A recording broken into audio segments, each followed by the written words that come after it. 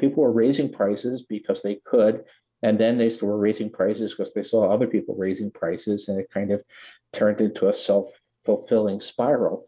So that's something that can happen, but it hasn't happened in America for a really long time. So if you ask, what does an overheated economy look like? Unless you're pretty much my age, you've never seen anything that really felt like an overheated economy.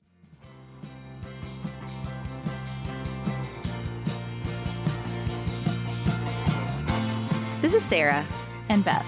You're listening to Pantsuit Politics, the home of grace-filled political conversations.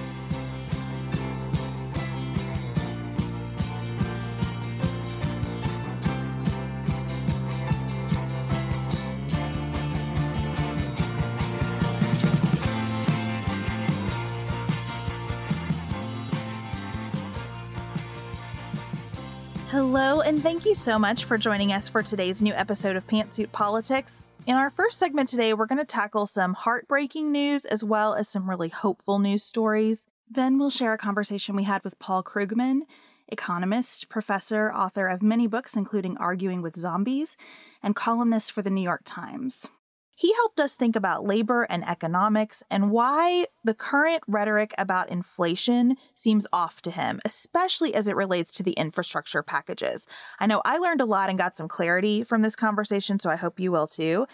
And then outside of politics, we're going to talk about what we're lovingly calling people being jerks.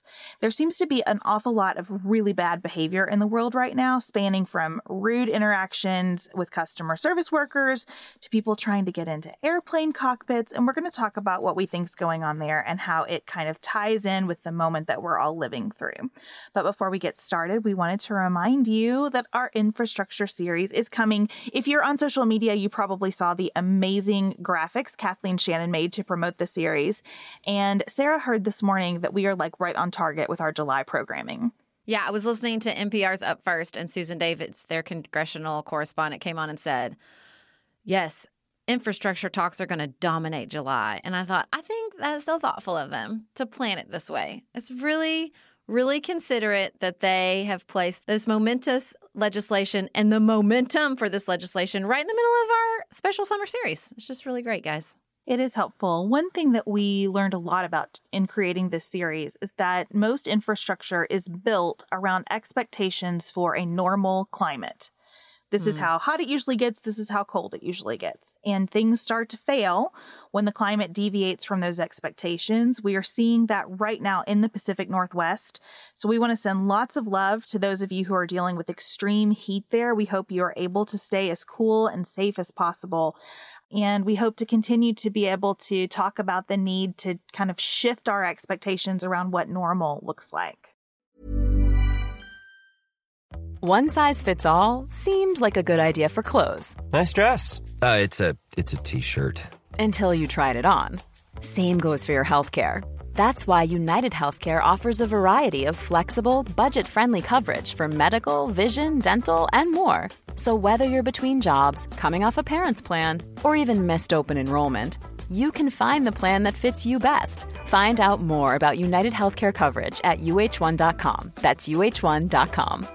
Hiring for your small business? If you're not looking for professionals on LinkedIn, you're looking in the wrong place. That's like looking for your car keys in a fish tank.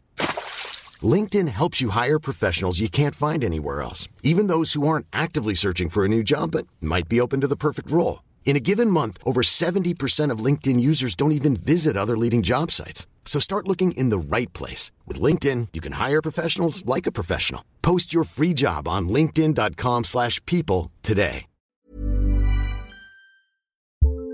We are special breakfast people here at Pantsuit Politics, but not just when Beth and I are on the road. The truth is, I want something warm from the oven every Saturday morning and Sunday morning. It's just the truth. It makes it feel special, makes it feel exciting. I don't want to work at it. So the first time I ever saw Wild Grain, which is bake from frozen subscription box for sourdough breads, fresh pastas, and artisanal pastries, I was obsessed. You guys, I've been a member for over a year. It's amazing. It's so easy. Every item bakes from frozen in 25 minutes or less, no thawing required. You can fully customize your Wild Grain box. You can choose any combination of breads, pastas, pastries. You can even build a box of only breads, only pastas, or only pastries if you'd like. And for a limited time, you can get $30 off the first box, plus free croissants in every box when you go to wildgrain.com/pantsuit to start your subscription. Sometimes I make one single croissant just for me because I want to feel special, and they're so good. You heard me. Free croissants in every box, and $30 off your first box when you go to wildgrain.com/pantsuit. That's wildgrain.com/pantsuit, or you can use promo code pantsuit at checkout.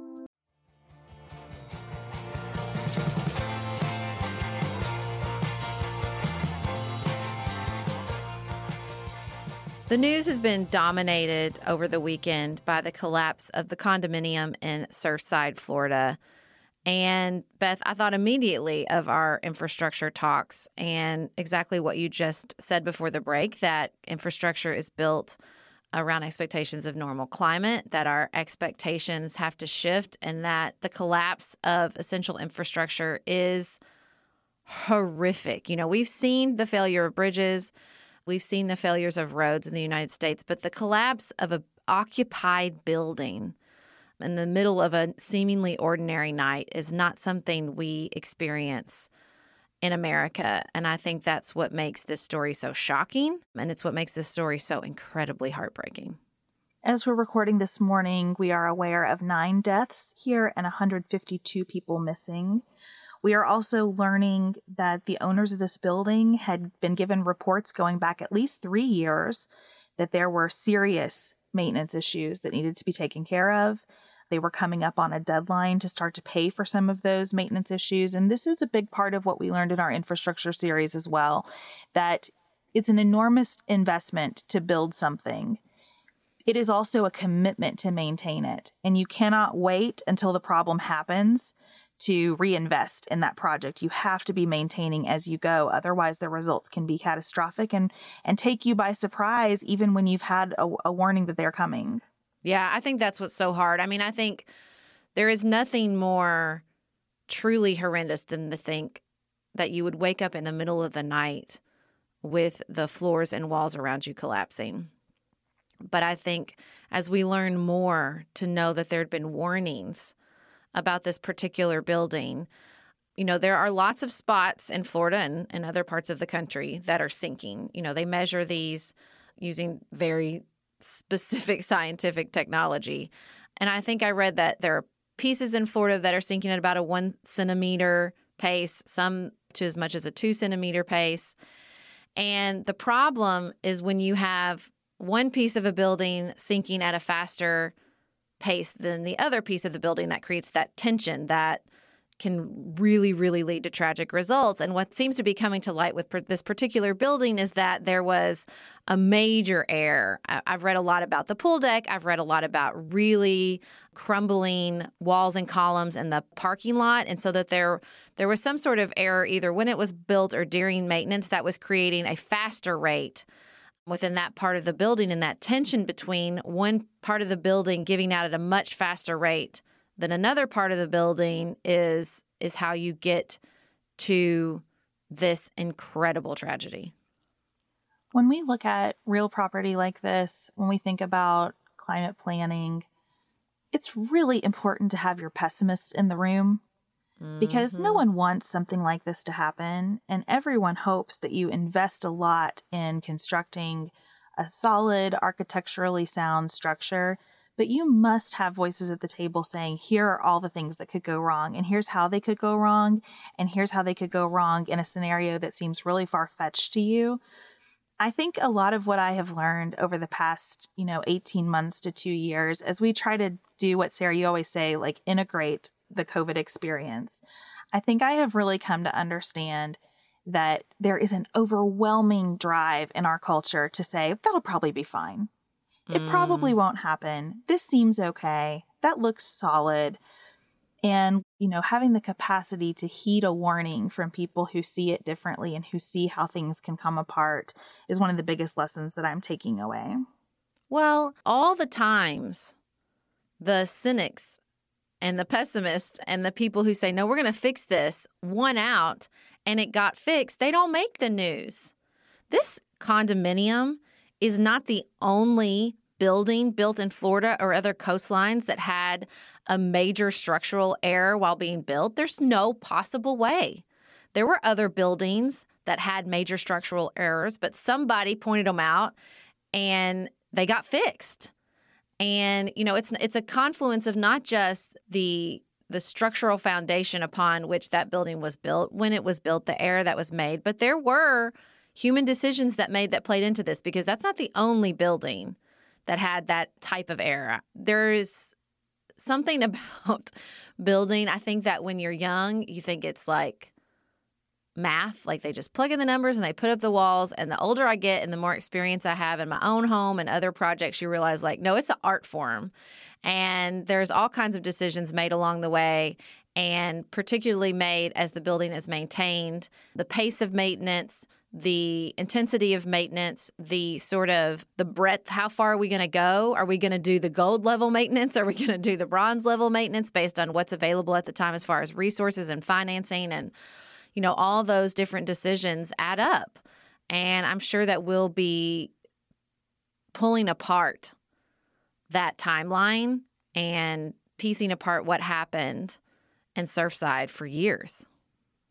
And it's just a reminder that even well-constructed and well-maintained structures don't last forever.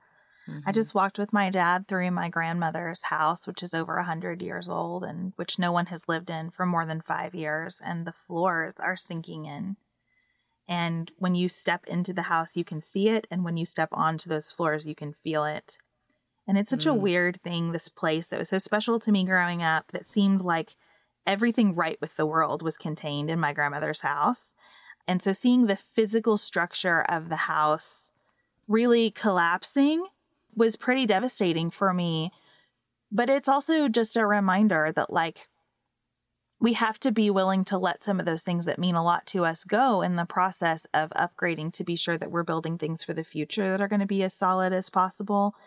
As I took in this news, I couldn't stop thinking about my grandmother's house, because it's not only terrifying to think about what happened to these folks, but these are homes, I'm just really sad about it. That's why I'm truly just torn apart for these people, because the time at which the building collapsed could not have been worse. The way in which the building collapsed could not have been worse. The fact that these families are waiting and waiting for any glimmer of hope as one day after another stacks up with nobody rescued is just so brutal. And this building was such a cross-section, much like all of Miami, of humanity, right? You have people from Israel, you have people from Central America, older generations, people with kids. And I just think as these, there's still over 150 people missing. And as, their names come out and their ages come out and their stories come out, it's just this brutal, slow-moving tragedy from these excruciating seconds when everything changed for those people and their families.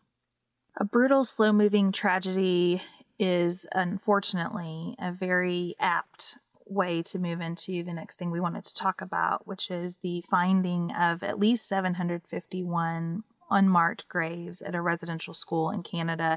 This is not our first story out of Canada learning of children and their burial at boarding schools set up mostly through the Catholic Church and the state. There was a program, if you're unfamiliar with these stories, by which the Canadian government sought to assimilate Indigenous people.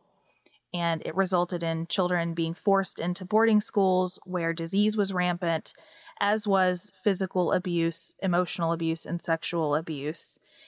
In 2008, a National Truth and Reconciliation Commission was established as part of Canada's official apology to Indigenous people, and really at the urging of Indigenous people in Canada. There was just an outcry for these stories to be told and for the facts to come out, because like so many awful things that have happened in history to marginalized communities, not only did the horrific things happen, but then everyone was told that they didn't. And so there was this outcry from Indigenous people, and the Canadian government responded with this commission, and the commission is doing its work and finding just horrific information in the process.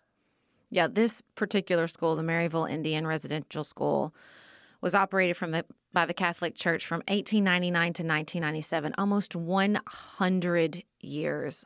They estimate over 6,000 children died at the school due to abuse or neglect. And it's just, it didn't just happen in Canada. This was a mark of colonial governance across the globe, the United States, Australia. There's a really, really amazing film called Rabbit Proof Fence about these schools in Australia and just the abuse and neglect that Indigenous children suffered under across the globe for almost 100 years. At one school, we're talking about 751 unmarked graves. And there were schools everywhere. Where children were suffering. And it is hard. It is hard to face this history. It is hard as a person who's not Indigenous. I cannot fathom what the Cowessess First Nation is going through, what people all across the globe, Indigenous people all across the globe go through as we unearth this history that they've known about the entire time, that they've carried the heartbreak and the suffering in their very cells over years and years and decades and decades. And, I am glad that the Canadian government is doing this, even if it was because the Indigenous people forced their hand. And I would like to see more acceptance and more action from the Catholic Church to face this horrific history, because I'll tell you what, across the globe, a lot of these schools were run by the Catholic Church. The Secretary of the Interior, Deb Haaland, in the United States last week announced an initiative to start searching the grounds of federal boarding schools in the U.S. Because, as you just said, Sarah, we know that this wasn't limited to Canada at all. It probably wasn't limited to schools run by the Catholic Church. There's a lot of history that needs to be faced here. It's going to be heartbreaking to grapple with. And also, it's really important to validate the stories that Indigenous people have been telling us for a long time. And these stories are so upsetting. I was reading a New York Times article that said there are people who frequently talked about young girls in these schools being impregnated by church officials and the infants being incinerated. I mean, it's awful. It's awful. And you know what I can't stop thinking about as I read about these stories is just what it must be like to be part of a tribal nation or a person whose ancestors were enslaved and watch the fights that we're having in our politics right now. Watch somebody like Dan Crenshaw talking about an Olympic athlete who turned away from the flag, or to listen to the conversations about critical race theory and to just see that we haven't learned anything, and that we continue to insist on this version of ourselves as heroic and noble and unimpeachable, when the truth is right here in front of us. And the truth doesn't mean that we are condemned forever to behave as our ancestors behaved. The truth is there to free us of that history, right? And to welcome us into a world that is so much more loving. It just embarrasses me. Our current discourse side by side with these revelations, it just makes me feel so ashamed. As is often the case, some of this difficult history is really, really hard to wrap your arms around and understand. And I always find fiction to be one of the best ways to do that. We put This Tender Land in our box last quarter because I read it last year and I thought it did such a brilliant job of telling the story, one small part of these Indigenous schools and the histories there. So I highly recommend you check out that book if you haven't, if you want to learn more about this history, if you want to hear stories about what happened in so many parts of the world to Indigenous children. So a lot of heartbreak and a lot of grief this morning. We also have some really hopeful news. I am so excited. The New York Times is reporting this morning that there's new research showing that the Pfizer and Moderna vaccine the immunity from those vaccines could last years. If you've had COVID and you got the vaccine, they say it could last a lifetime. Beth, can you please tell the people, because I did not document this on the show, but you heard me say, 2 months ago, 3 months ago, that this would be the case. Please tell the people. Sarah has been on point with her optimism. I have been praising the pessimist this morning, but I'm also going to praise the optimist because Sarah has been on point with her optimism from the beginning. I remember her telling me that my parents probably had excellent immunity from getting COVID that would last for quite some time. I remember her saying that she thinks the vaccine's protection will last much longer than anyone was talking about. And so kudos to you, Sarah. Thank you. And your belief and faith in the sciences. You know what I was thinking about this morning? Because while I would like it to be just about me being like super smart, let's be honest, I'm not a scientist. I think I'm smart, but I'm not a scientist. I honestly think some of my optimism comes with my obsession with history. And I just think my history spidey sense went up because I've read a lot about these moments in history where science changes things, right? Where science, all of a sudden, everything is different. And I've read enough about it that I feel like I could recognize it. And that just from the second this technology came out, I thought, it wasn't the second it came out. I knew about mRNA. Results from Pfizer came out. I thought, okay, when Moderna's results came out and they were 90%, that's when I was like, this is it. Everything is different now. I'm in the gut triad on the Enneagram. So my gut was just like, and my history spidey senses, everything was like, this is different.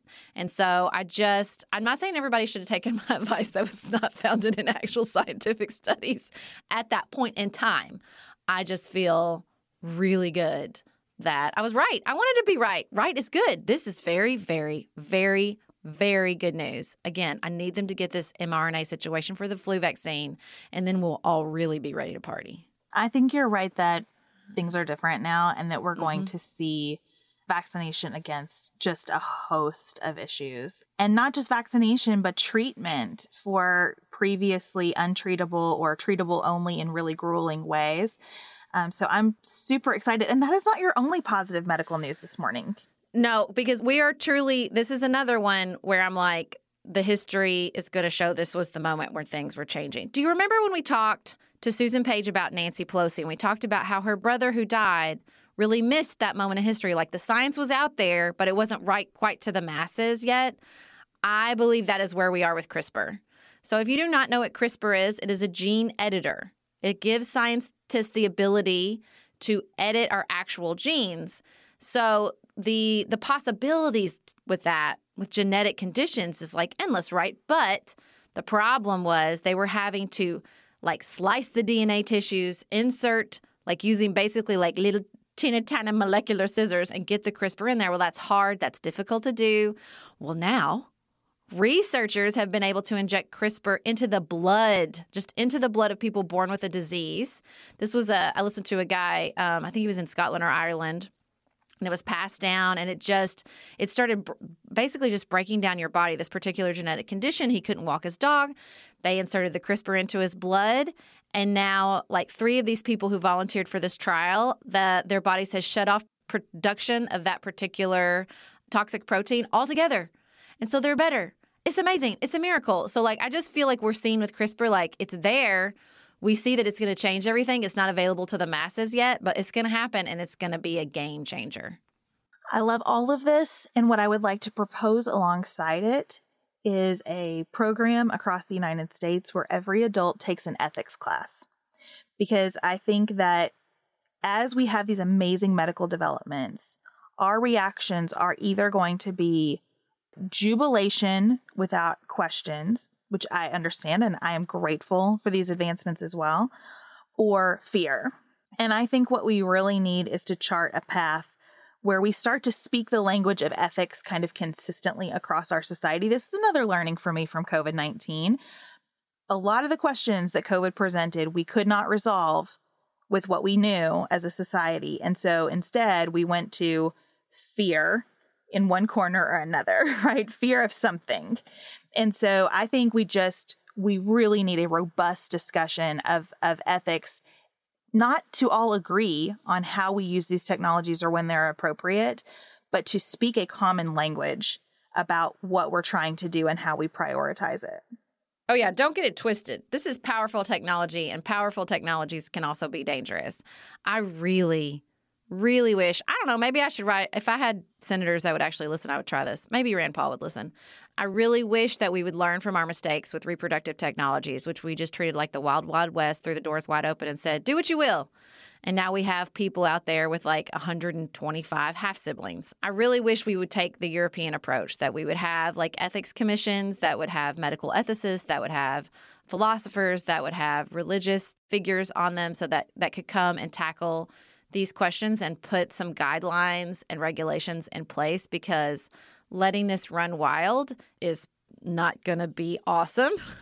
That's my gut instinct, historical insight, spidey sense, whatever you want to call it. I really wish that we would not, and I'm not hopeful, that's not really the American way. We really like the doors wide open, but it is a very, very powerful technology, and we are going to have to think carefully. And I don't want this to just tear us apart culturally. I wish we'd have some leadership at the medical, ethical level, but we'll see what happens. Because conversations driven by fear are also a not awesome way to do any kind of problem solving.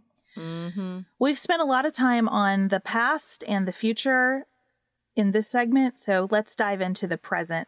We're going to be sharing our conversation with Paul Krugman. Paul is a Nobel Prize-winning economist and author and op-ed columnist for the New York Times. He has been called the Mick Jagger of political and economic punditry, so he seemed like the right person to sit down and discuss what is going on with our economy and try to answer some questions that we hear from you often. Just finished A Court of Thorns and Roses and craving another fantasy world to devour?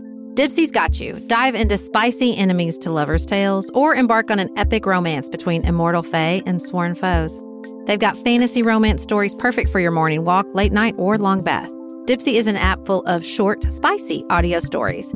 They bring scenarios to life with immersive soundscapes and realistic characters.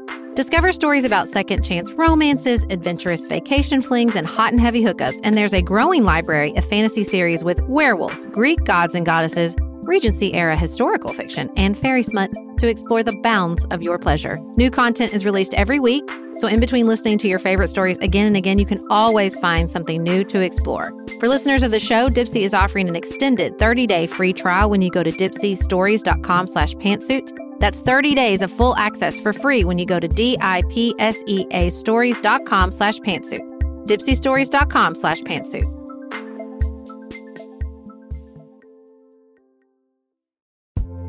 This show is sponsored by BetterHelp.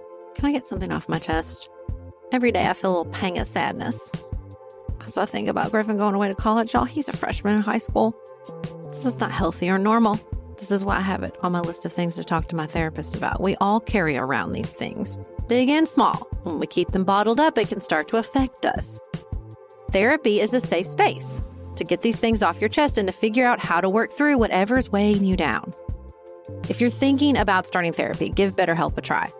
It's entirely online, designed to be convenient, flexible, and suited to your schedule. Just fill out a brief questionnaire to get matched with a licensed therapist and switch therapists anytime for no additional charge.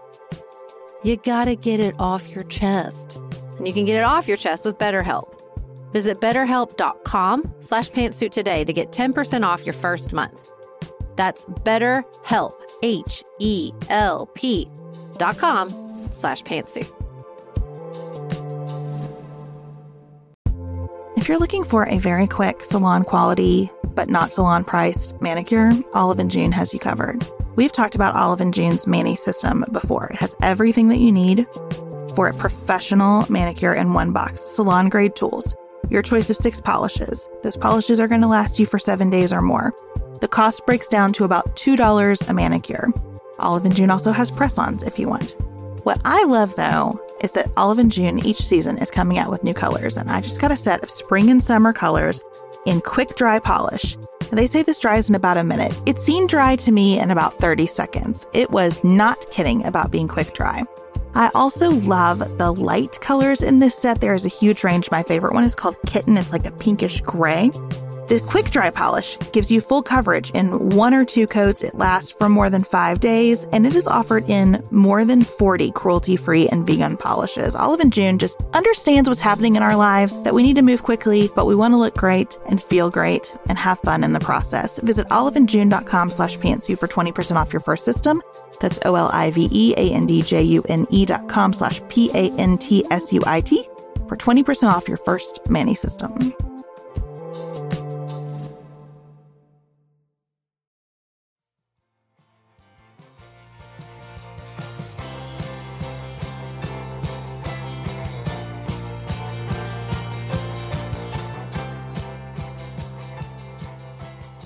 Well, I would love to start off by asking you, your recent writing for the New York Times seems to me that you are pessimistic about American democracy while being optimistic about our economy. Is that a fair characterization?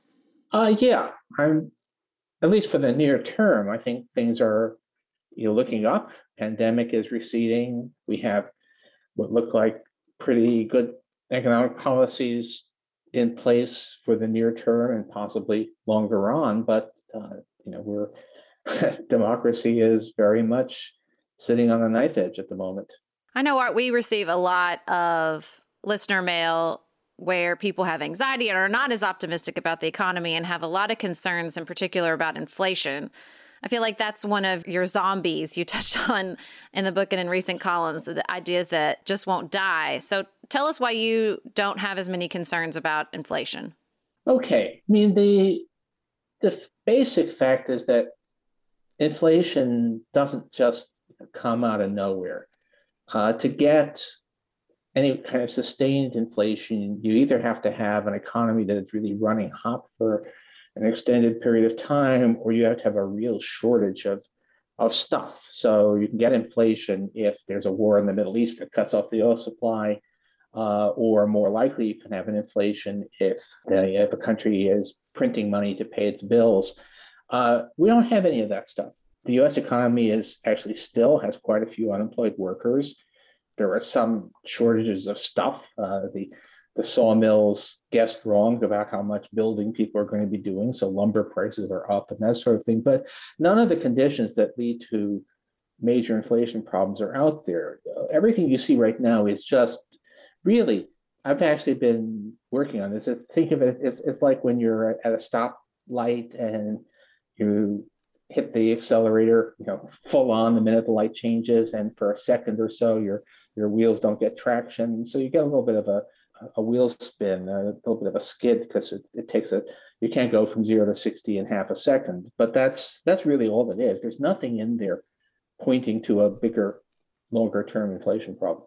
I struggle in understanding our economic expectations because it seems that we are always looking for more and more growth. But as soon as we start to put programs in place to facilitate that growth, we suddenly turn to the idea that the economy is going to be overheated. So I wonder if you could give us kind of a working understanding of what an overheated economy would look like and why that's a bad thing. Look, we know that you can't have literally full employment in the sense that there is nobody out there who is looking for a job and hasn't yet found one that they're willing to take. There's always going to be some friction out there. And historically, we've never, except in the middle of a war with all kinds of controls on, we've never gotten a measured unemployment below, around 2%. And in fact, we do start to see what looks like inflation accelerating once we get to inflation to unemployment that's a little bit above that.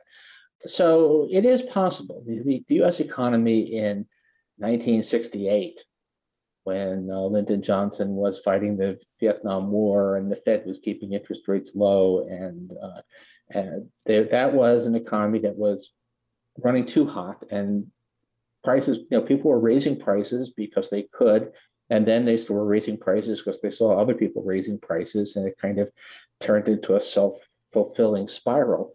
So that's something that can happen, but it hasn't happened in America for a really long time. So if you ask, what does an overheated economy look like? I perfectly well understand that if you're, unless you're pretty much my age, you've never seen anything that really felt like an overheated economy. So it's something we know has happened in the past.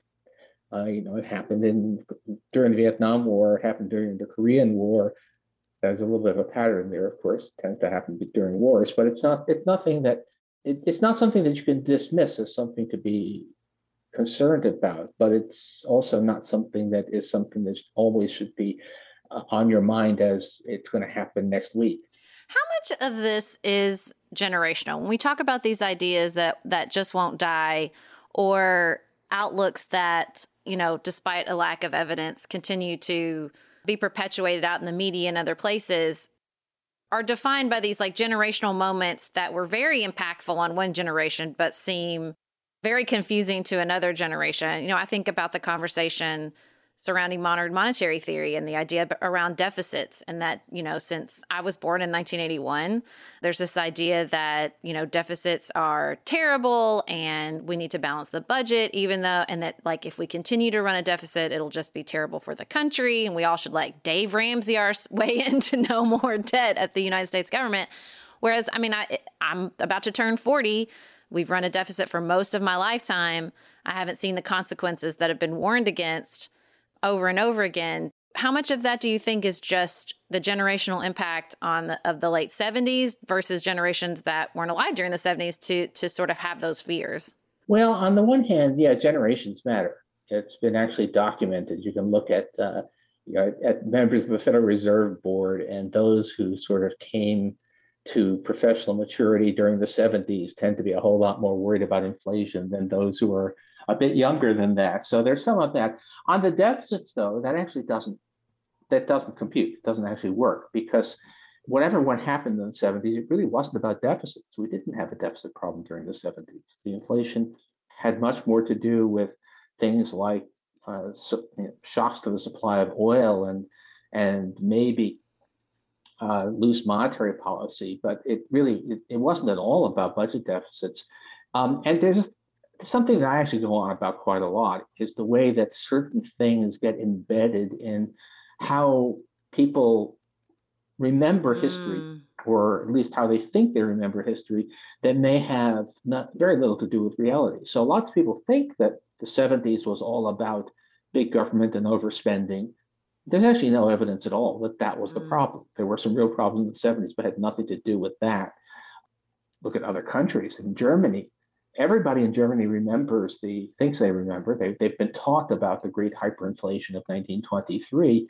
Almost nobody in Germany has been taught about the great deflation of 1930-31, and it was the deflation, not the inflation, that brought who to power. So there's a lot of selectivity in what people choose to emphasize, and often with a political and ideological slant to it. Picking up on that thread, when you talk about the inflation in the 1970s, and you mentioned some of the conditions that gave rise to it, is there a reasonable comparison to a major investment in infrastructure, for example, and the conditions that brought us inflation in the 70s? I don't think there's a close parallel there. One thing that did happen in the 70s is that the growth engine of the economy, productivity, rising output per worker hour, kind of stalled out for reasons that remain deeply obscure. Nobody really knows what caused that, and nobody really knows why we had a productivity burst from the late 90s to the middle of the 2000s, which then went away again. And we're back in an era of slow productivity growth now, which is funny because there's all this technological hype. Everybody talks technology. We all have fancy gadgets, but it doesn't actually seem to be doing very much for the economy. But that was true in the 70s also. So I don't think where the infrastructure comes in is simply that is one of the things that might make us more productive, might help us produce more stuff over time, which the main reason to do that is so that you can produce more stuff, but it also helps to bring inflation down. And I'd say even more important is investing in people, especially childcare, child nutrition, child health. Those are things that will pay off a lot, although it takes a couple of decades for that to happen. But the 70s, I complain about the tyranny of the 70s over our imagination. People talk about the 70s as if it was the worst time ever and don't want to, there've been a lot of bad times. The recession of the early 80s was really terrible. And the years that followed the financial crisis in 2008 were much worse for most Americans than the 70s ever were. So it tells you something more about our politics than about economic reality, that we go on so much about the evils of the 1970s. Well, that's my next question, is back to, your first point about you're optimistic about the economic growth, but pessimistic about the state of our democracy. I wonder, is there a connection to be drawn between the collapse of trust in our institutions that you see in the 70s and that lack of trust that we see today? And as an economist who, has written about this lack of trust and the fear you have for the future of our democracy, looking at the economy is so much about data and measurement. And then you have these moments where you're like, we can't really measure exactly why this happened. How do you then connect the stuff that's hard to measure, like the lack of trust or the mood of the country, which I don't really think there's ever one mood, but those sort of amorphous conditions that are just as essential, I think, as employment or inflation? Well, there was some connection between reality and people's perceptions. It's not as straightforward and linear as we'd like, but it's certainly one thing that has changed. One thing that began to change in the 70s is that we became a much, much more unequal country. In the 70s, circa 1970, the CEO of a major corporation was probably paid about 20 times as much as the average worker in that company. And now it's more like 200 times. Means that we're not a society in the same way we were. And that probably contributes in a variety of indirect ways to lack of trust. It's also just true. I mean, I think one way that it contributes, by the way, is that big money corrupts, not just literally corrupts politics through campaign contributions and all of that, but also corrupts the marketplace of ideas. If you ask, why do the zombie ideas that I write about persist, many of them persist because people are basically being paid to keep those zombie ideas alive. I mean, there is zero evidence that cutting tax rates on rich people does great things for the economy. So why are there so many people who are basically professional advocates of tax cuts for rich people? Well, that's not a hard question to answer, right? It's the old Upton Sinclair line. It's difficult to get a man to understand something when his salary depends on not understanding it. And so I think the rising inequality contributes, but also, who knows? Things happen. I mean, I think we have to admit that we don't fully understand where all of this rage and all of this hostility to an open society is coming from, but it's there, and it's terrifying.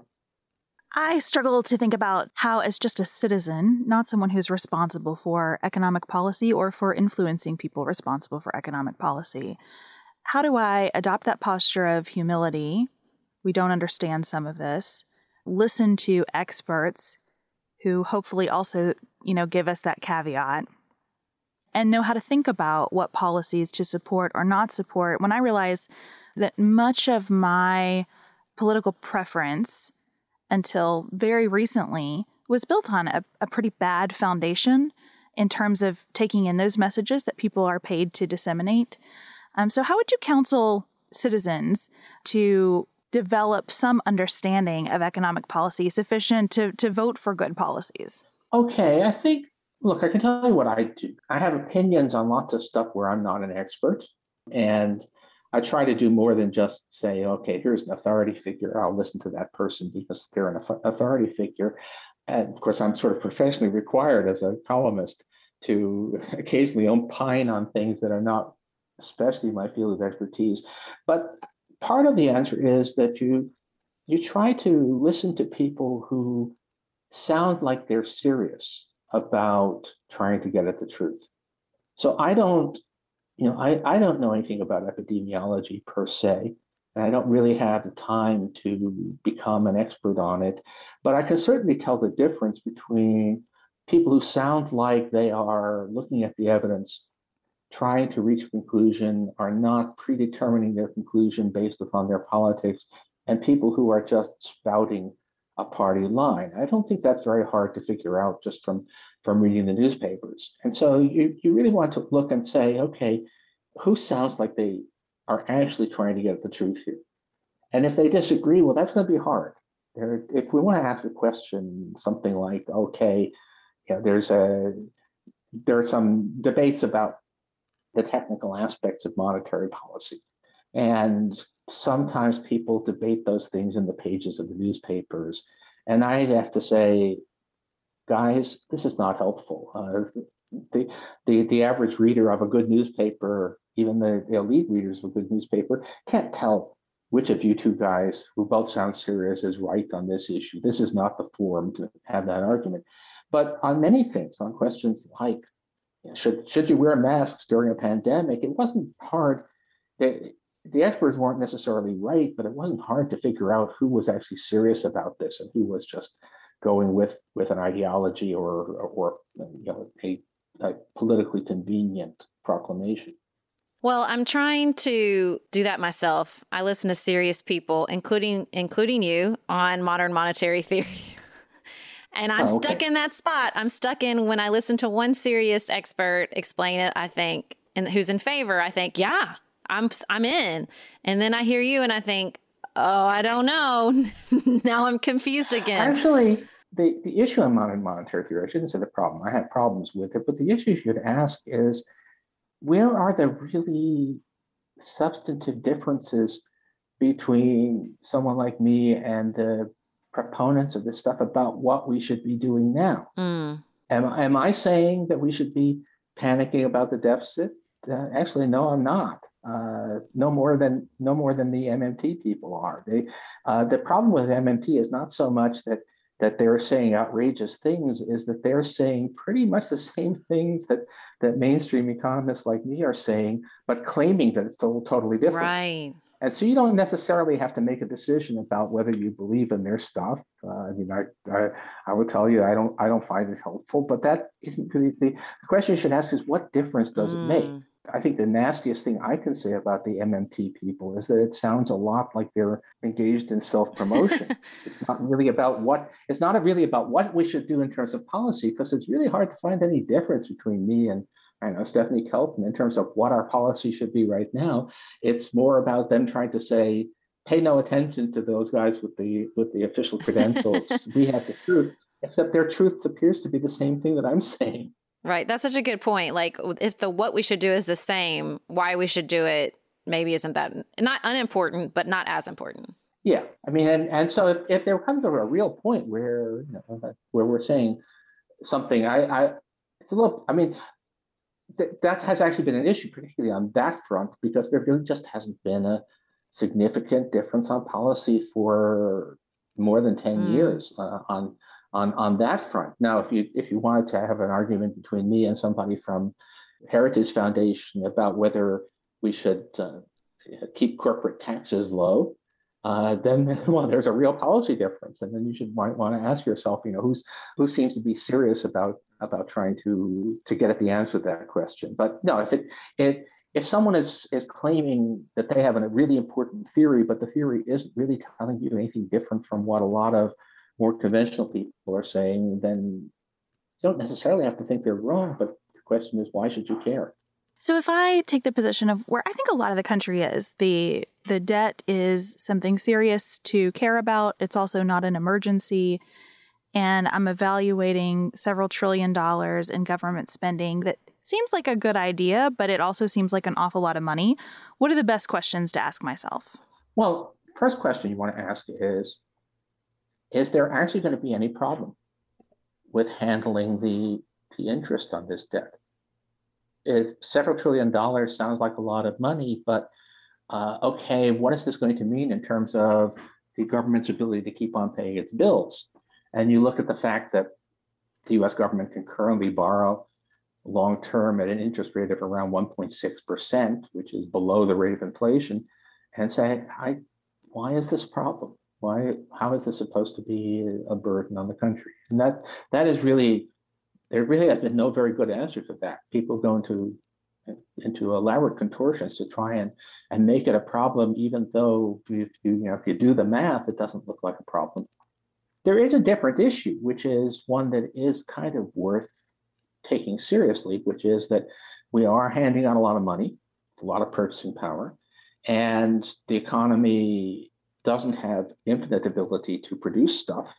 So are we giving people more purchasing power than the economy is capable of satisfying? So that's the overheating question. And that's actually a tough one. I don't think it's, my arithmetic says we're probably okay on that front, and there are easy ways to respond, but not everybody who is serious agrees. And so that's an actual debatable issue. But the actual burden of the debt, I mean, there's a lot of Dr. Evil, $1 trillion sounds like a big sum of money, but it isn't really for an economy the size of the United States, and especially when you can borrow at incredibly low interest rates. Is there something circular about that overheating question with infrastructure?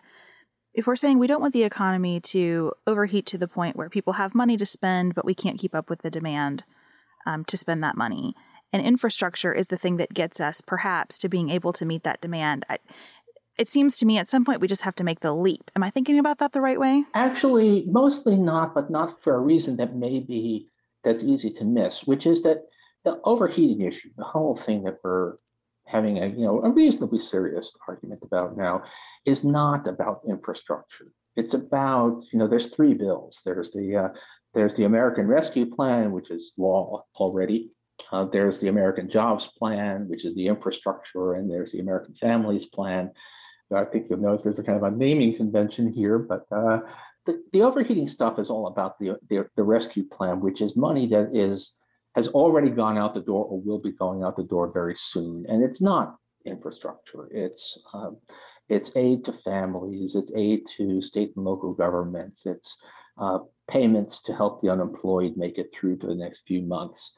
That's going to be behind us pretty soon. That's a big slug of money. That's $1.9 trillion that is going out, and even $1.9 trillion over the course of a year is a lot of money, even for the United States. The other stuff, the infrastructure, the American Jobs Plan, that's a 10-year project where the money will go out slowly because you don't, as my grandmother, whose English idioms were a little bit strange, used to say, Rome wasn't built overnight. You don't get, we're not going to be building new tunnels and bridges, and we're not even going to be doing massive repairs to the existing infrastructure in a few months. That stuff is going to be spread over a long period of time. And it's also, at least as the plan now stands, a lot of it is paid for with higher taxes. So that's actually really not, overheating is not an issue for the infrastructure spending. It's just that's a largely paid for, I would say maybe even excessively well paid for plan that is something about what will happen over the next decade. And it's not about what will happen in the next year. So those are really separate issues. And I guess maybe people aren't clear on that. They think that when Biden says we're going to make sure that everybody has broadband, that's part of the same discussion as and we're going to give people $1,400 checks right now. Those are quite separate issues. I wonder if some of the emotion and the anxiety surrounding overheating is linked to some pretty intense developments and certainly intense media coverage surrounding cryptocurrencies and NFTs and just the speculation going on, particularly with younger generations in the stock market. I try to think of a good, if zombies are ideas that won't die, what would a cryptocurrency be? I'm trying to think of a high energy, high risk monster, and I couldn't quite think of the right metaphor for this, but yeah. I wonder if that is what's contributing to people's concerns. And I hate to join the long list of people asking you about cryptocurrency, but I mean, it's taken off, especially I think in just the zeitgeist and people's awareness of it. And especially if there's this thing in the news that's around all the time that you don't understand, but seems to be important, particularly when it comes to the economy. I mean, do you think that that's contributing to the concerns about overheating, and how come it's not a concern for you, at least when it comes to that? I think it's not an overheating. There is a question. Are we kind of having a speculative froth out there? not just cryptocurrencies, but house prices. People, the flip side, I said, why we don't need to worry about debt is an important part is that interest rates are very low. They just don't seem to be. I mean, interest rates being low is in turn a symptom. It's basically saying that business is not finding a lot of good things to invest in. And so there's a lot of money out there looking for a home and having a hard time finding it. Eager to lend it to the government, which is good for infrastructure, but also eager to invest in anything they think might produce a return. Now, that has a lot to do with all kinds of stuff.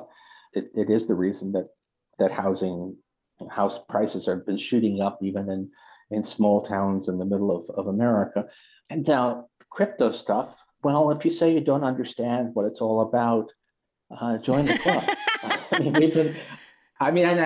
I have a professional interest in this, and I've been part of a number of what would be conferences and dinner discussions in a different world. What have actually ended up being, I've been in multiple Zoom meetings where everybody sits in front of a screen with an alcoholic beverage of their choice next to them. But we get crypto people to try to explain, what is this? What function is this serving? What does it do?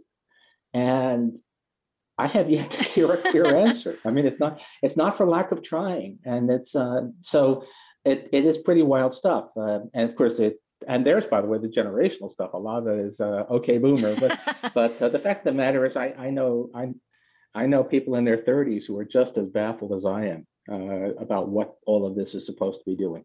I think that's so good, though. I think that's just not our instinct to ask sort of what's the point, especially when it comes to the economy, because it feels like the weather, right? Like, well, what's the point? I mean, we understand obviously like why it rains, but you know what I mean? Like, it just feels to a certain extent beyond our control and amorphous. And so it's hard to train yourself to ask like, well, what's the point? What's the purpose of this? One of my basic principles you always want to think about in economics is to remember that economics, there's all these numbers and data, but ultimately it's about people.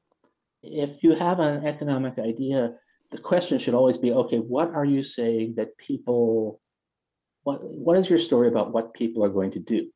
What are people going to do with this new innovation that you're proposing? How is this going to affect how people go about their lives, how they do business? And many times there's a very good answer for that. As it happens in the cryptocurrency, what we keep on asking is, okay, so what will this thing let me do that I can't do with a credit card or with Venmo? And I have yet, again, it would be one thing if people were giving answers that were not persuasive, but I've never yet gotten an answer at all. So that's where I'm a skeptic here. But of course, it's a faith also. The other thing is that it's one of these things that really has, even if you think it's right, there's no question a lot of the people involved in this stuff are behaving like cult members. Well, then I think the frothiness, that makes me think it's the blob. I think that's our monster metaphor. Sort of hard to measure, difficult to control and understand. So I think we should go with the blob on cryptocurrency. Well, maybe. I mean, it's just, if you ask me why do price crashes always seem to reverse? And I think if you want to read When Prophecy Fails, what happens when a cult's predictions fail to come true? They just double down on it. Yeah. You know where I am on that stuff. What do you think of the vision of investing more in American manufacturing? I've gotten really interested in semiconductor chips and the fact that America has, I think, 12% of the global manufacturing of those chips now.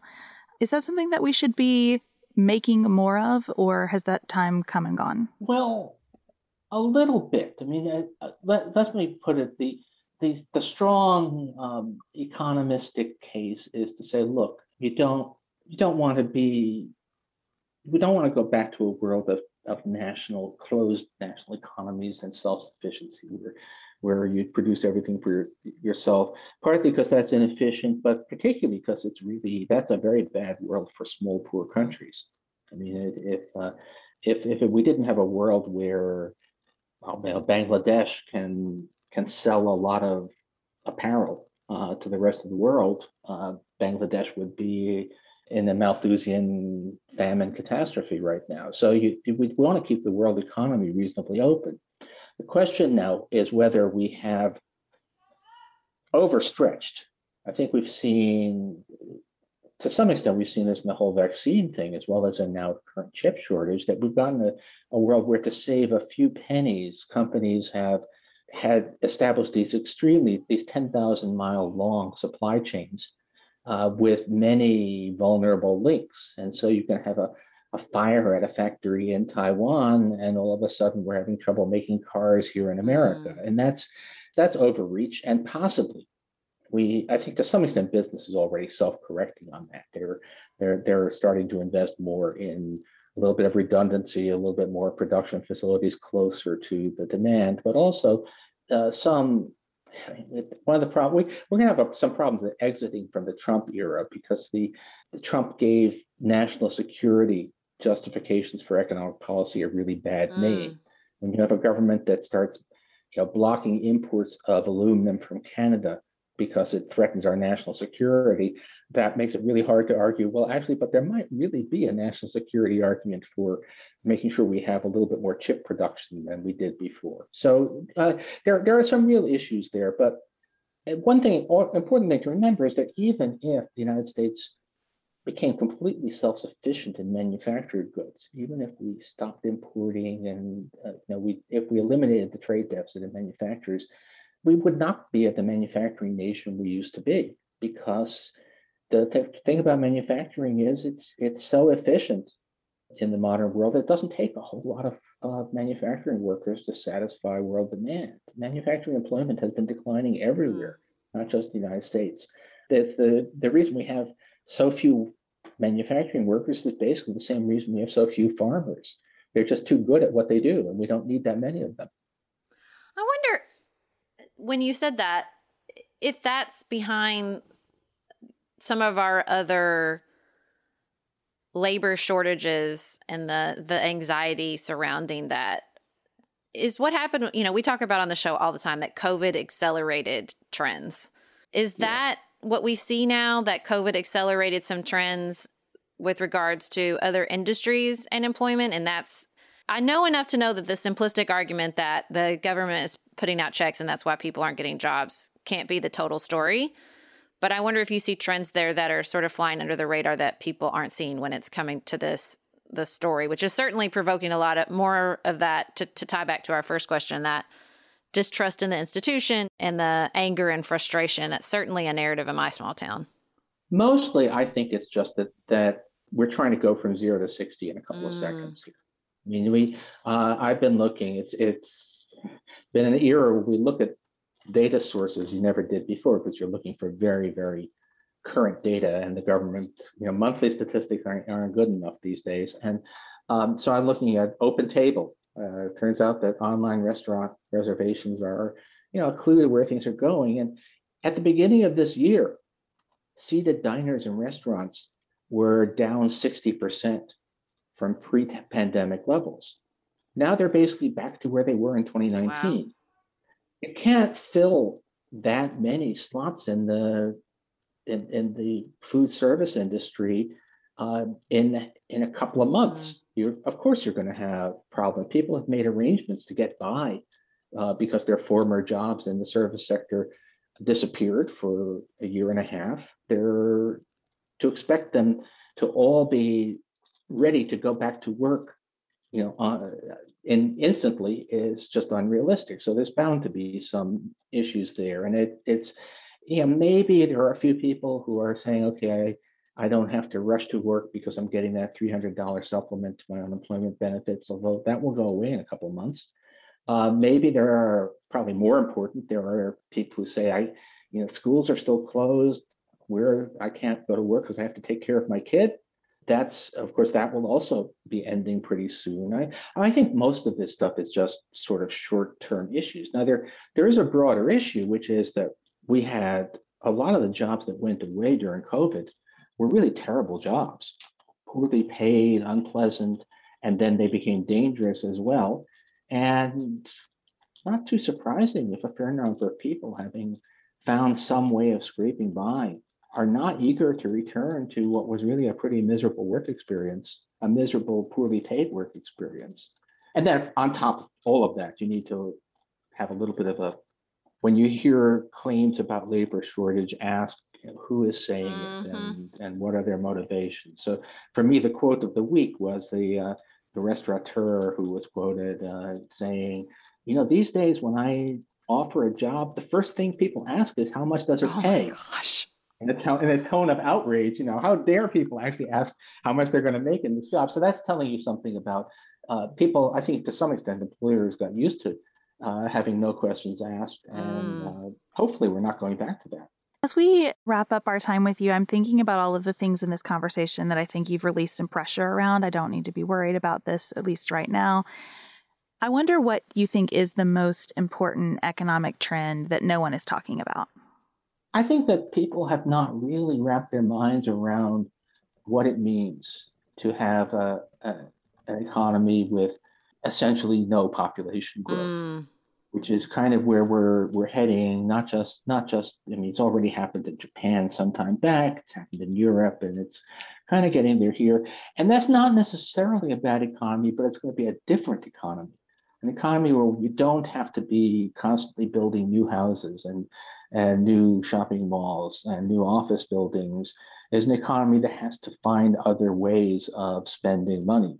And we have not really, a lot of our instincts about what economic policy should be, or even in what we should be investing our money in, are based around a world in which a lot of this, actually, this is a generational thing. Most people in positions of authority grew up in an era when baby boomers were entering the workforce, largely because they are baby boomers themselves. And we're long past that now, but I don't think our thinking has wrapped our minds around where we are in this very, very different kind of world. Well, it feels like those two answers are connected. Sustainability costs more. Maybe we could spend some of our money there.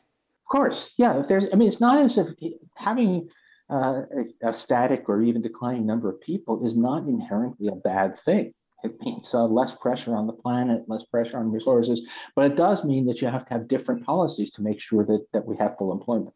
Well, we cannot thank you enough for coming on our show and helping us sort through, all of these stories, creating a lot of anxiety for our listeners and other Americans. This is complicated stuff, and you make it sound, so comprehensible. And I already feel less anxious, and I know our audience will too. Okay, well, if I could do some anxiety reduction, that's an economic good too. So thank you very much. Thank you. Sarah and I have talked many times about our desire to age as gracefully as possible, and skincare is a huge piece of that. I spend a lot of time and money thinking about my skin, and I have added Ritual to my routine, which just gives me a lot of comfort. Ritual is here for us. They have created a wrinkle support skin supplement and conducted clinical studies, so we know it's working. They're taking the guesswork out of skincare. Ritual Hyacera is one of several Ritual products that I love. I take the daily multivitamin, I take a probiotic, and Hyacera is that once daily skincare supplement that is clinically proven to reduce wrinkles and fine lines and increase skin smoothness in 90 days. I recently met a friend for the first time in person as opposed to online, and we were discussing the fact that I am 43, and she said, "I cannot believe how young you look." And I thought, thank you, Ritual, for that.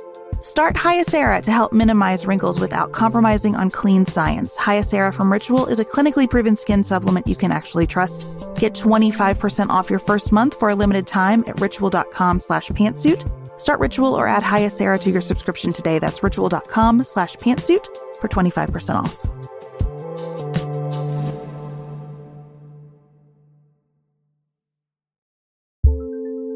Do you want a bra that's sexy or a bra that's comfortable? Thanks to Third Love, you can have both. Third Love was started to take all the frustration, ick, and out of bra shopping. That's why they make solutions for every bra problem, aka problems. Their bras make it easy to bring back perkiness you haven't seen since high school, get smoothing you know where, and have straps that actually stay put. Designed at their headquarters in San Francisco and made from premium materials, they put every style through hours of wear testing on real women, including themselves, before it's given the stamp of boob approval. Comfort and support are guaranteed. Plus, whether you're a double A cup or an H cup, their virtual fitting room will help you find your perfect fit fast. And they've even invented half cups. No more feeling stuck between two cup sizes that don't fit right. It's time to get your problems solved. Visit thirdlove.com and get 15% off your order with code podcast15.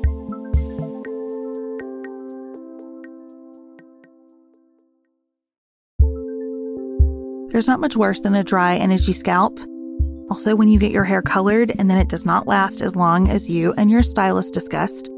It could be that unfiltered, mineral-filled water is the culprit. Hard water is a leading cause of damaged hair and dry, irritated skin, and about 85% of the United States uses hard water, filled with dissolved minerals and added chlorine. That's where Canopy's new filtered shower head comes in. Canopy, known for their beauty hacks and reimagined humidifier, has revolutionized the filtered shower head. Dermatologists recommended this unique 3-stage filtration system greatly reduces contaminants and odors in your shower water, leaving you with healthy hair and glowing skin. Best of all, the Canopy filtered shower head is hassle-free. Installation is a breeze, and its unique quick-release filter replacement feature allows for seamless filter replacement unlike any others on the market. Go to getcanopy.co to save $25 on your Canopy filtered shower head purchase today with Canopy's hassle-free filter subscription. Even better, our listeners can use code PANTSUIT at checkout to save an additional 10% off your Canopy purchase. Hurry, your hair and skin will thank you.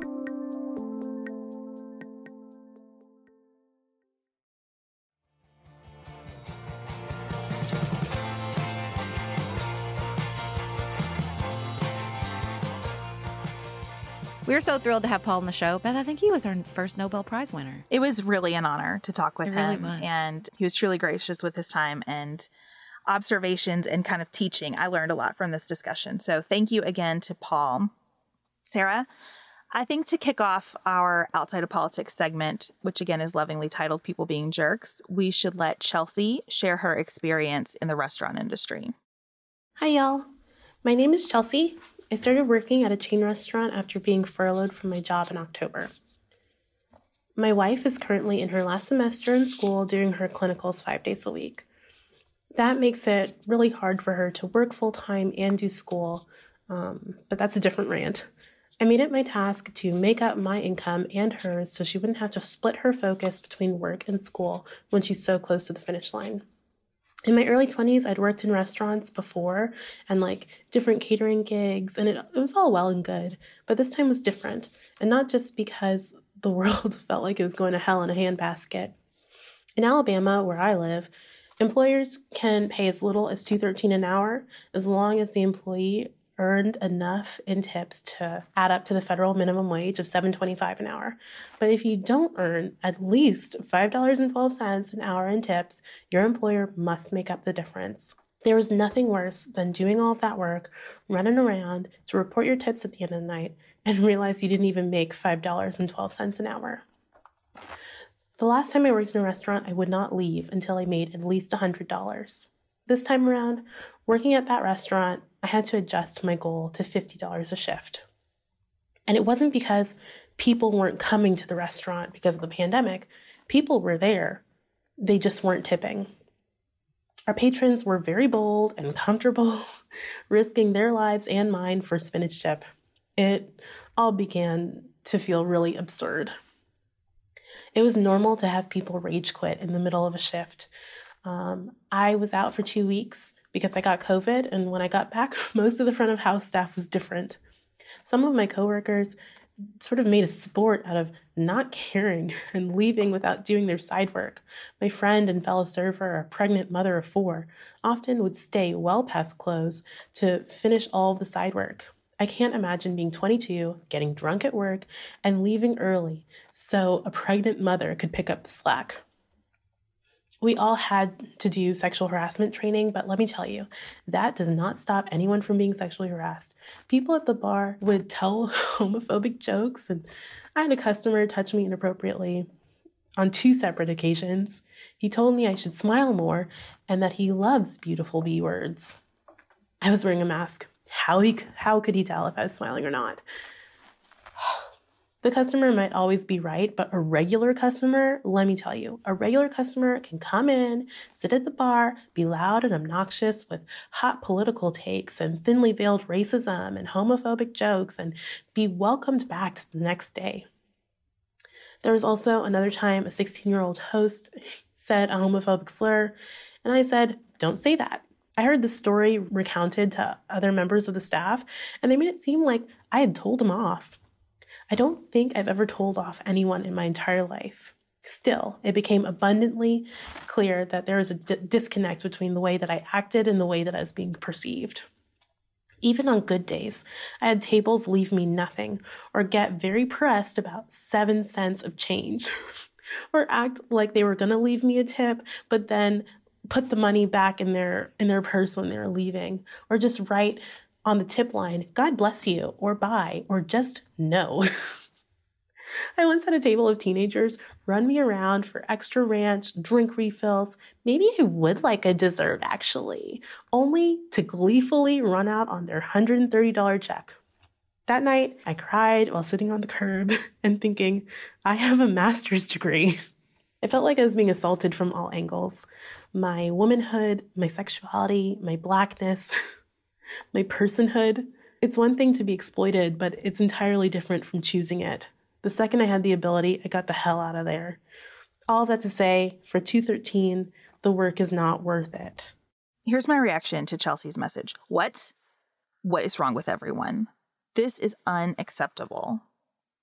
If I channel every bit of grace I have ever had in my entire life, and I look around at the way people are behaving in restaurants, running out, not tipping, the line about people just write no on the tip line made me want to crawl out of my skin. You hear these stories about airlines, that the complaints about the way people are behaving on airlines and like people getting fined for how they're acting on airlines is skyrocketing. If I channel every bit of grace I have, I think people who do not transform their pain will transmit it. And I don't care how you felt about the pandemic. I don't care if you didn't think the pandemic was real. Everybody was in a lot of pain during 2020. Arguably since 2016. And I just feel like everyone is transmitting their pain. And I don't know why they have to do it to the freaking wait staff and the people who are making the least amount of money. But they're not just, the truth is they're not just doing that. They're acting ugly to their kids. They're acting ugly to their family. Like everybody is just one big giant raw nerve, especially because of, I think, what Paul talked about. Like, we're squealing out. Like, everything, Julia Edelstein talked about this on our show a few weeks ago. Everything opened up and took off way faster. And it's like everybody's acting like toddlers who the schedule got changed on and nobody asked them permission beforehand. And listen, I feel that way. I feel like a toddler that the schedule got changed on and no one asked me for permission beforehand. I also keep thinking about the fact that just in the United States, we are carrying on. We are roaring out of the pandemic economy, missing 600,000 people. Mm-hmm. And when you talk about a shortage of the labor supply, when you talk about people behaving badly, I don't think we can miss the fact that we're missing 600,000 people. And that is going to be with us for a very long time. We can't move beyond the deaths of 600,000 people. Even if we were able to conclusively say the book on COVID-19 is closed, which it is not yet. We are not to that vaccination mark that we need to achieve. We have variants out there. There are still places in the United States where transmission is a concern. But even if we were able to really close that book, losing 600,000 people is culturally transformative. Yeah. In such a short period of time. Yeah. I think everybody's suffering from that loss, whether they know it or not. And look, I can sit in judgment. I tip very well. I tip at about twice the rate I did before the pandemic on purpose because I know the people doing these jobs didn't get income for a long time. I was assuming, apparently rightly so, that a lot of people just weren't tipping because I told my husband this weekend, I bet some of that is they're telling themselves the prices are higher. And so the wait staff are going to suffer because the prices are higher. And the wait staff are suffering, and I realize that. And so I do my level best. But, where I see my jerkishness suffering, I thought about this morning because one of the newsletters I read was talking about the difference in the infection rates now in vaccinated and not vaccinated areas. And, people on my side of the aisle spent a year saying, how could you be so cold-hearted? How could you not care enough to wear a mask? How could you not care that people are getting this disease and dying? What's wrong with you? I don't know how to teach you how to care. All that whole entire narrative. And much of it was true. There was a lot of cold-hearted selfish behavior coming from people who didn't believe in COVID, who didn't want to respond appropriately to COVID, who felt like their freedoms and liberties were being limited. But now, when I read about that community suffering from high infection rates because of low vaccination, I feel a real cold-hearted streak coming up in myself. And I thought, oh, man, you're doing it. Like, I was reading it and I thought, that's on you. You're not getting vaccinated.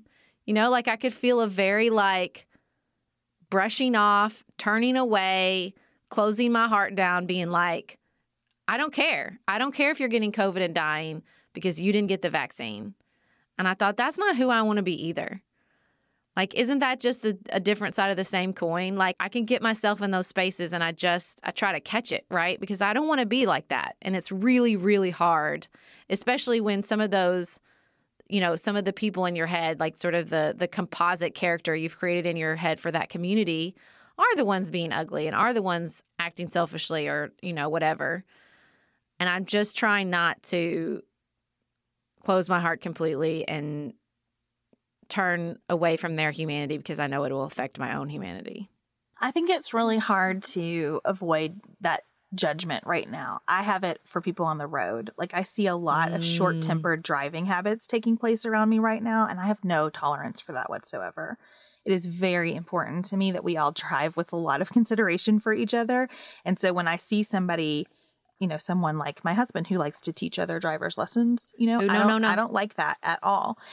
Did you show him that story in California where that child got shot and killed? I talk about those things a lot. And I also just kind of come from a place of, you know, car accidents have been very significant in my life. And so I have no patience for that. But I've really been trying to say, like, Beth, you don't know what that person is carrying around as they drive.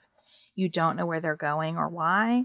You don't know what's in their head. You don't know what story they're telling themselves while they're behind the wheel. I'm trying so hard to bring a little bit of extra kindness to everything because I know that I feel not okay right now.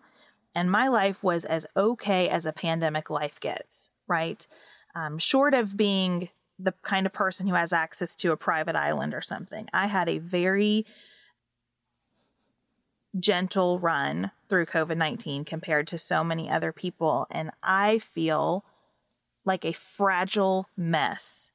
And so I'm trying so hard to remember that about everybody around me. And it feels to me like a moment, you know, you, Sarah, just read this book where you kept talking about the idea of our covenant with one another. And then yesterday, my pastor preached a whole sermon on covenants and how we watch over each other and how we respect boundaries between each other. And so I keep thinking about, like, what is the civic covenant that would be helpful to a moment when people are writing no on the tip line and behaving so badly on an airplane that they get fined? I don't have good words for that yet, but that's the question that I keep marinating on. Well, and I think pragmatically, let's be honest, what I think about is it's not just about our civic covenant, but it's also about our true safety, because the reality is that people aren't just acting ugly. The reality is that during the pandemic, so many more guns were purchased. There are so many more guns on top of what was already a huge pile of guns. And I think about that. I think about, I'm not going to confront somebody. Our fair came through and I thought, I'm not going to the fair this year. No, I think that everybody's just a little hyped up. We've had several shootings in Paducah, and I'm like, no, I'm not. That's not a place I'm going to go this year. You know, I just think that it's the heat, it's the summer, it's coming out of the pandemic, it's the pain and the grief and the trauma from the pandemic, and it's all this like sort of toxic stew. And I think the best we can do through the vision of a covenant is not add to it, right? You know, I saw this woman flipping out on an airport and somebody was filming her and then somebody was like taunting her. And I'm like, why? Why? You know, why add to her anger and frustrations? It's not a show. This is not a reality show. These are our fellow citizens. Even if you're just filming it from afar, you're soaking up that energy. And so in any way possible, even if it's just to silently close your eyes and meditate on peace and love and send it their way, not to like be woo-woo, but to pile on or to treat it as some sort of entertainment, like it's just making it worse. We have to exhibit as much calm and peace and love for our own safety and protection and for the good of this community that we all live in together.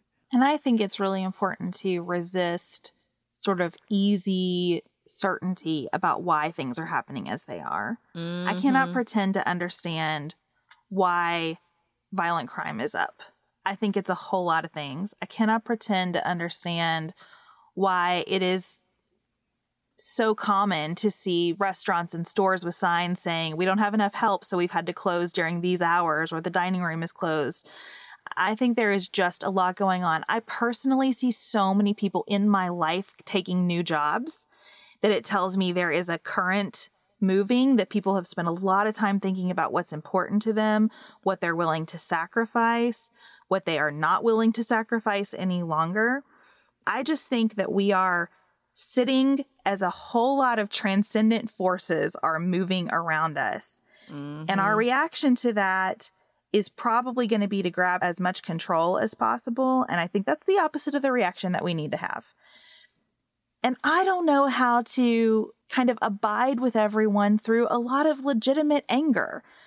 I've been struggling with this in my parenting. I really want to teach my girls to have a healthy relationship with anger because I somehow, and I can't pinpoint why, learned to suppress it my entire life.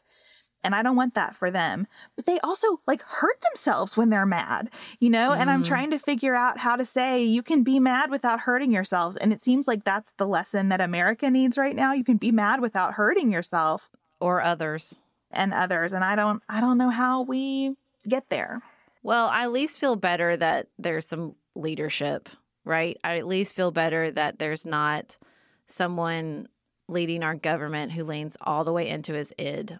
I'll be honest about that. It makes me feel a lot better to see someone going to church regularly, to see somebody who's clearly pondering their role in something greater than the next election cycle.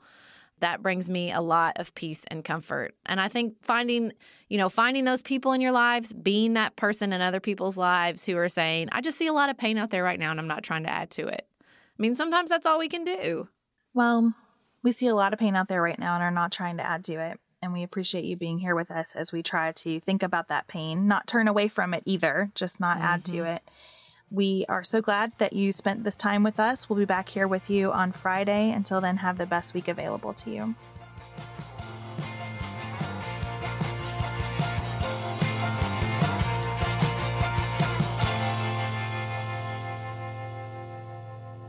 Pantsuit Politics is produced by Studio D Podcast Production. Elise Knapp is our managing director. Megan Hart is our community engagement manager. Dante Lima is the composer and performer of our theme music. Our show is listener-supported. Special thanks to our executive producers. Martha Brunitsky. Linda Daniel. Allie Edwards. Janice Elliott. Sarah Greenup. Julie Haller. Helen Handley. Tiffany Hassler. Barry Kaufman. Molly Kors. The Creeps. Lori Ladow. Lily McClure. David McWilliams. Jared Minson. Emily Neasley. Danny Osmond. The Cousins. Tawny Peterson. Tracy Putoff. Sarah Ralph. Jeremy Sequoia. Karen True. Amy Whited. Joshua Allen. Morgan McHugh. Nicole Berkless. Paula Bremer. And Tim Miller. To support Pantsuit Politics and receive lots of bonus features, visit patreon.com/pantsuitpolitics. You can also connect with us on our website, pantsuitpoliticsshow.com, sign up for our weekly newsletter, and follow us on Instagram at Pantsuit Politics.